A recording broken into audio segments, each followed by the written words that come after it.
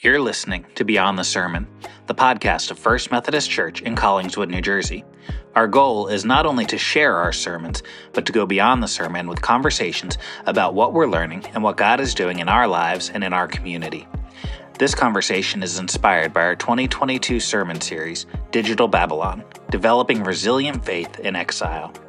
You can find out more about our church at fumccollingswood.org.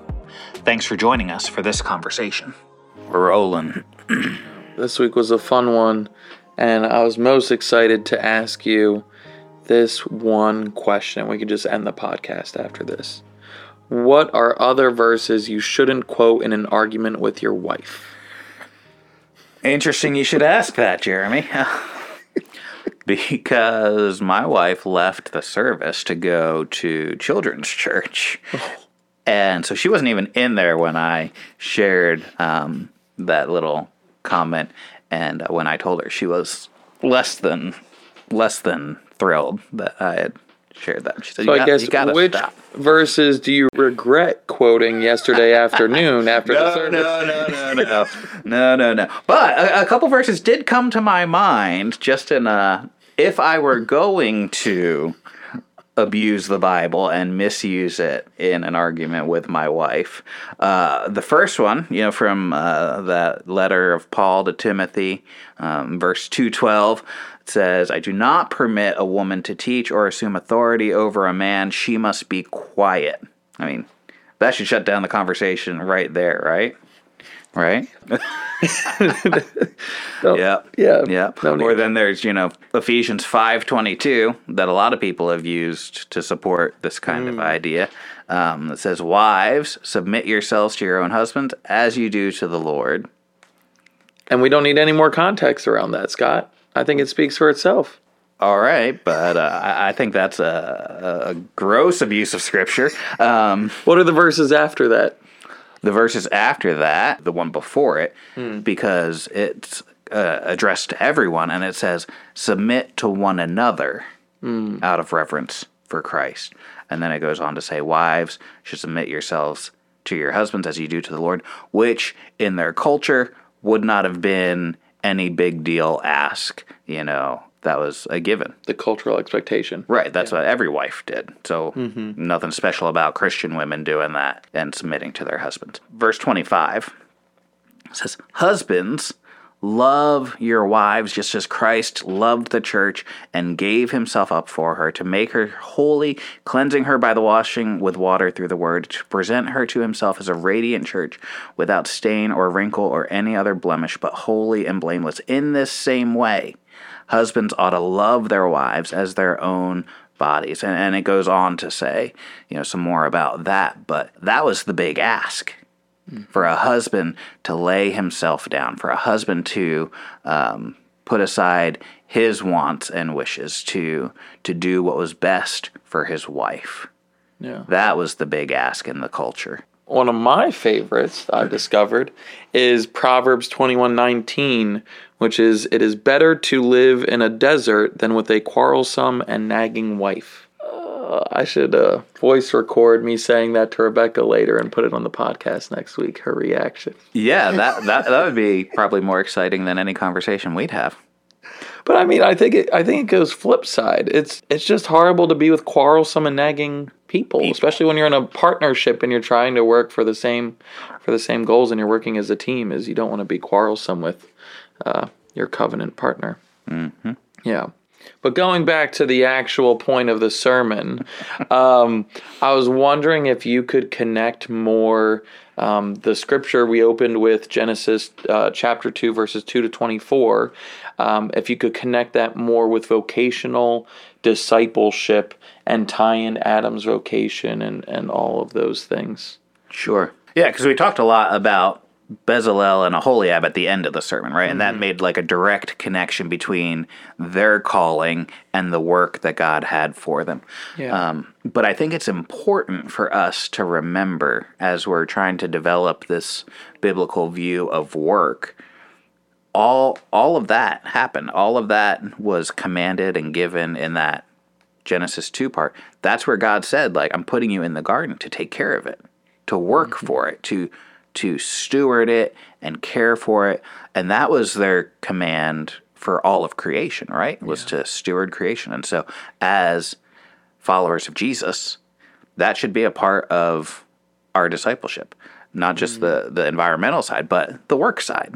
It's not that the work was the curse. I said that yesterday, but it's that the work was part of how we image God. Yeah. And so if we're going to join God in the work that he's doing in the world, that's going to involve work on our part. And it's not just in the context of the things we do in the church or as outreach from the church. It's not just the quote-unquote spiritual work. It's in our day-to-day work and how we interact with the people there. It's how we represent God there. It's, for some people, they'll say, I've got this opportunity, but that doesn't line up with my Christian values. And so even though I could make money from that, I'm going to say no to it as a testimony. Sometimes we have to make those choices because we're called even in our jobs, our vocations. And that's what vocation means, calling. Yeah. So we're called even in our jobs to follow Jesus and to bear his image in that. Amen. And those two main scriptures you utilized are found in the Old Testament. I was curious if you had any New Testament references that point towards a biblical view of work.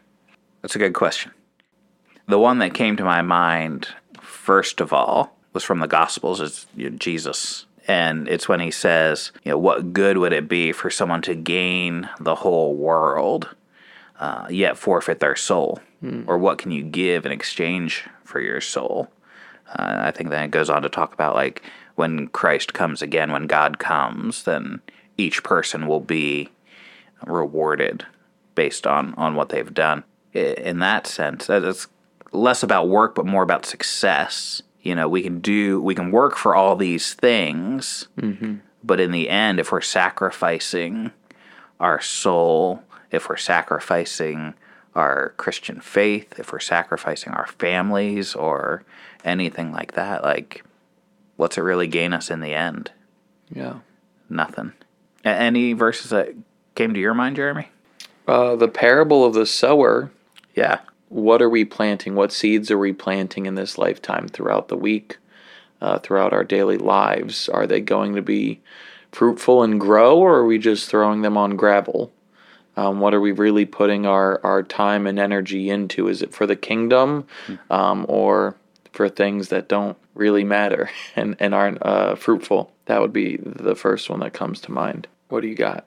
Another one that came to my mind was there's a verse in Colossians that says, whatever you do, work heartily, as if you're working for the Lord, not for men, knowing that you'll receive from the Lord an inheritance as your reward. You are serving the Lord Christ. That's in Colossians 3:23 and 24. And the idea that the work that we're doing, even if there's somebody else writing the paycheck, ultimately our master, our boss, is Jesus. So, as individuals, how do we find out why we're here? We understand, like, we're supposed to be doing things for the kingdoms, but how do we discover our own calling? You had this great quote where you talked about having where our deepest joy meets the world's deepest hunger. And how do we discover that? Question of the ages. How do we find out why we're here and what we're supposed to be doing? And I think it starts with, what are the things that are in your heart? What are the things that stir your passions? What are the things that get you out of bed in the morning? And start there and see, all right, how might God want to use this in his kingdom? I think for many, many older people, though they may steer away from that, might come easier than for this next generation.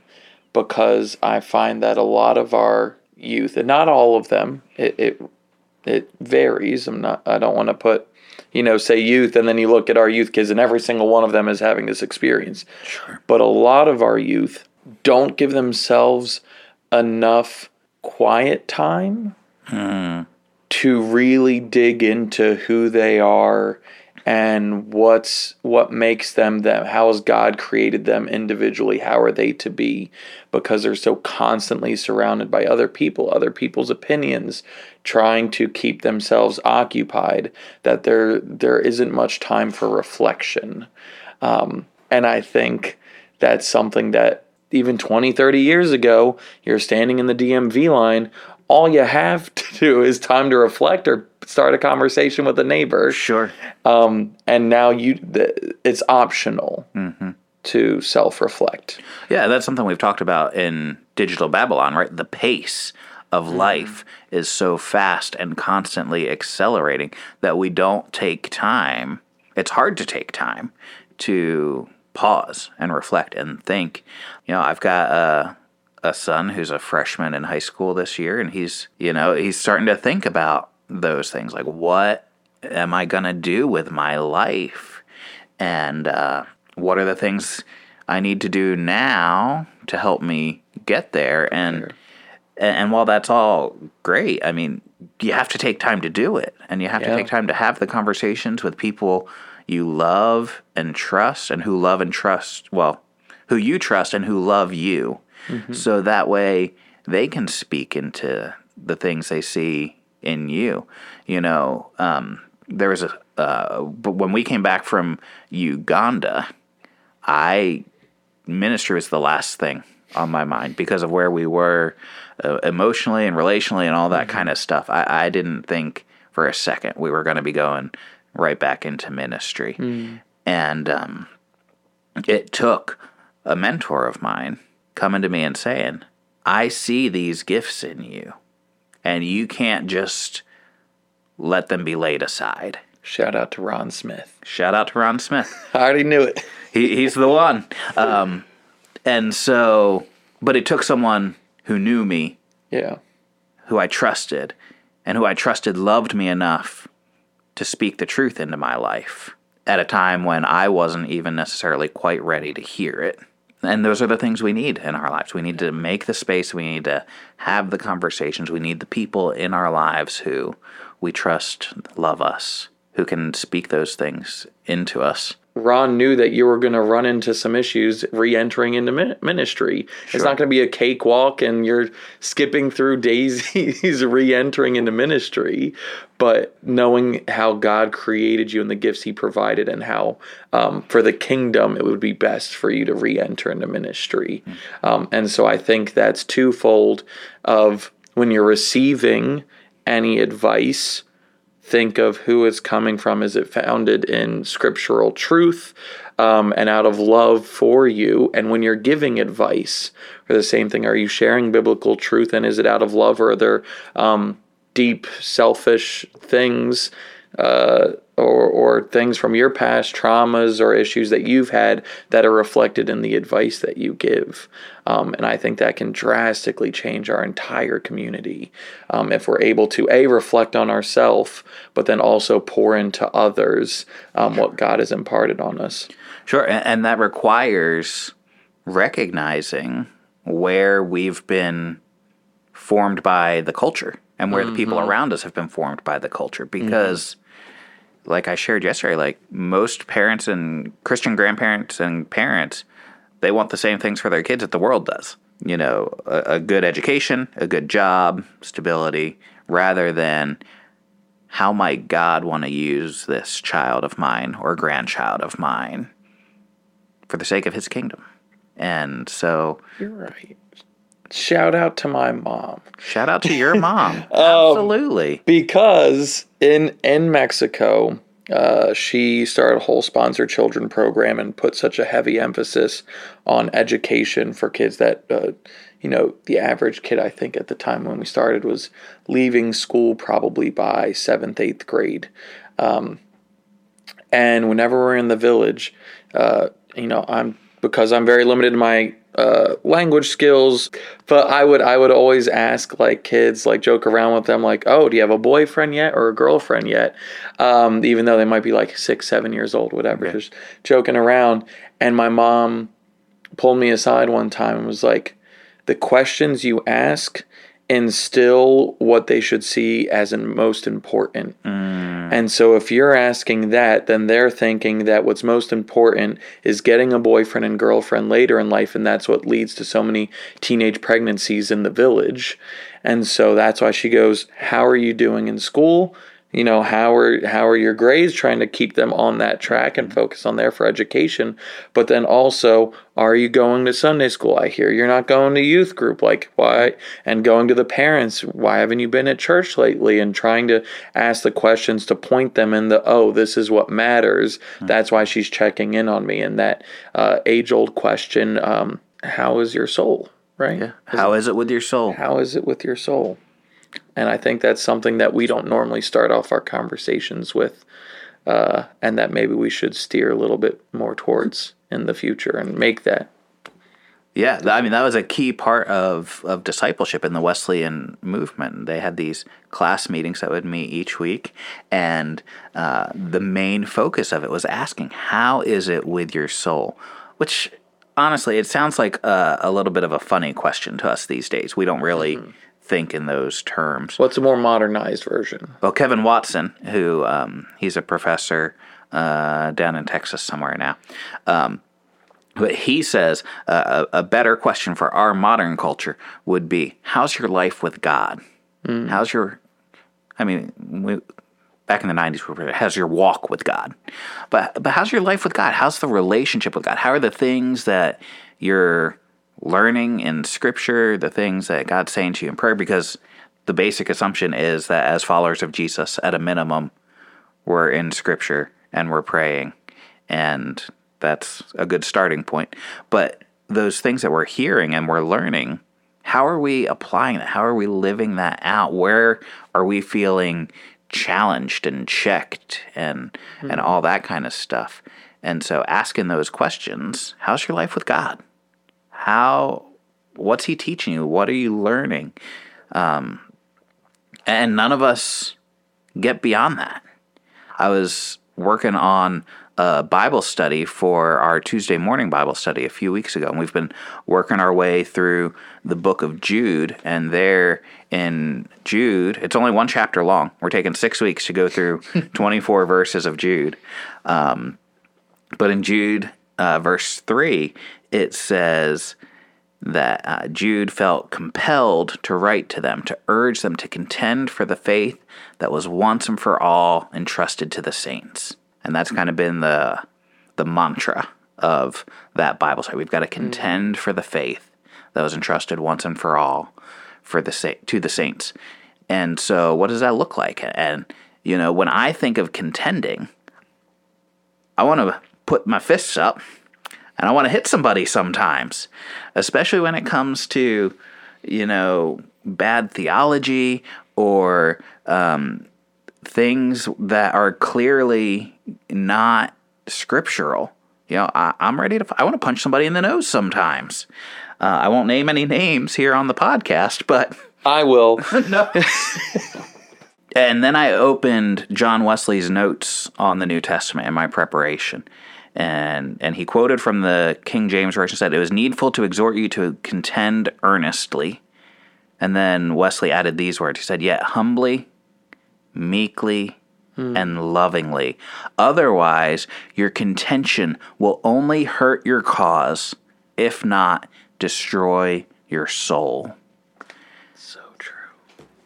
And I felt so convicted in that moment that, you know, I want to get up and fight, and I want to win, and I want to hit some people in the face. Spiritually. No, not spiritually. There are some people I would love to just punch in the face. I'm not going to, but I'd love to. Because I don't want to let it ruin my witness. I don't want to let it destroy my soul. And if we give ourselves over to that fight in a carnal, fleshly kind of way, an unspiritual way, we're going to ruin it. And I mean, we see that reflected in Psalm 139 where David's saying, like, shouldn't I hate those who hate you, Lord? Mm-hmm. He goes, because I hate them. Right. But then shortly after that, at the end of the chapter, it says, search me, God, and know my heart. Test me and know my anxious thoughts. See if there is any offensive way in me, and lead me in the way everlasting. So even though we have these, I would say, like, flesh urges to react in a certain way, to take a pause and say, God, correct me if I'm, not going about this in the right way. And we can find him correcting us many a times in Scripture to not go with our initial reaction for those things. And so having those contexts where we can have those conversations is going to help us in this process of being transformed by God. It's not, when we talk about vocational discipleship and discipleship as work, it's not about working harder for Jesus. Mm-hmm. It's about joining God in the work he's already doing. And I think putting ourselves in a place, in a group where we can have these conversations, we can share these things, we can be kind of challenged on some things, that's where we join God in the work for our souls. Yeah. And I think that's a great practical way we can connect our faith and our work. Do you have any other recommendations of ways we can do so? Yeah, I think there's some definite practical ways that we can connect our faith and our work. The Sunday school kind of answer is, loving those around us. Mm. What's that mean, though? I mean, it's we've got to work for the best for the people who we're in relationship with in our work, and honoring them and seeking their best. But I think also, given the context, there could be maybe a group of Christians you work with who you want to pull together each day and pray over the things that are going to happen in that day. Being willing to voice your beliefs and convictions in the midst of some of the conversations that are going on can be a big thing. I think we're afraid to do it a lot of times because we don't want to be kind of, relegated to the outside of the circle. But, standing firm for what we actually believe in a kind, meek, humble, loving way, like Wesley says. We've got to contend for the faith, even in our workplaces. And then I think there's some careers where it's just kind of natural to let the love of God flow through us into those we're working with or serving. I think of like teachers and principals, doctors, nurses. There's retail people. How many times does a simple interaction with a retail worker make a difference in our day, whether it's a positive or a negative, right? Yeah. And imagine if, each person who came through our shop left feeling blessed because of the interaction they had with us at a cash register or something like that. And I think it's important to clarify the difference between being loving at work and with the people we're interacting with and being nice.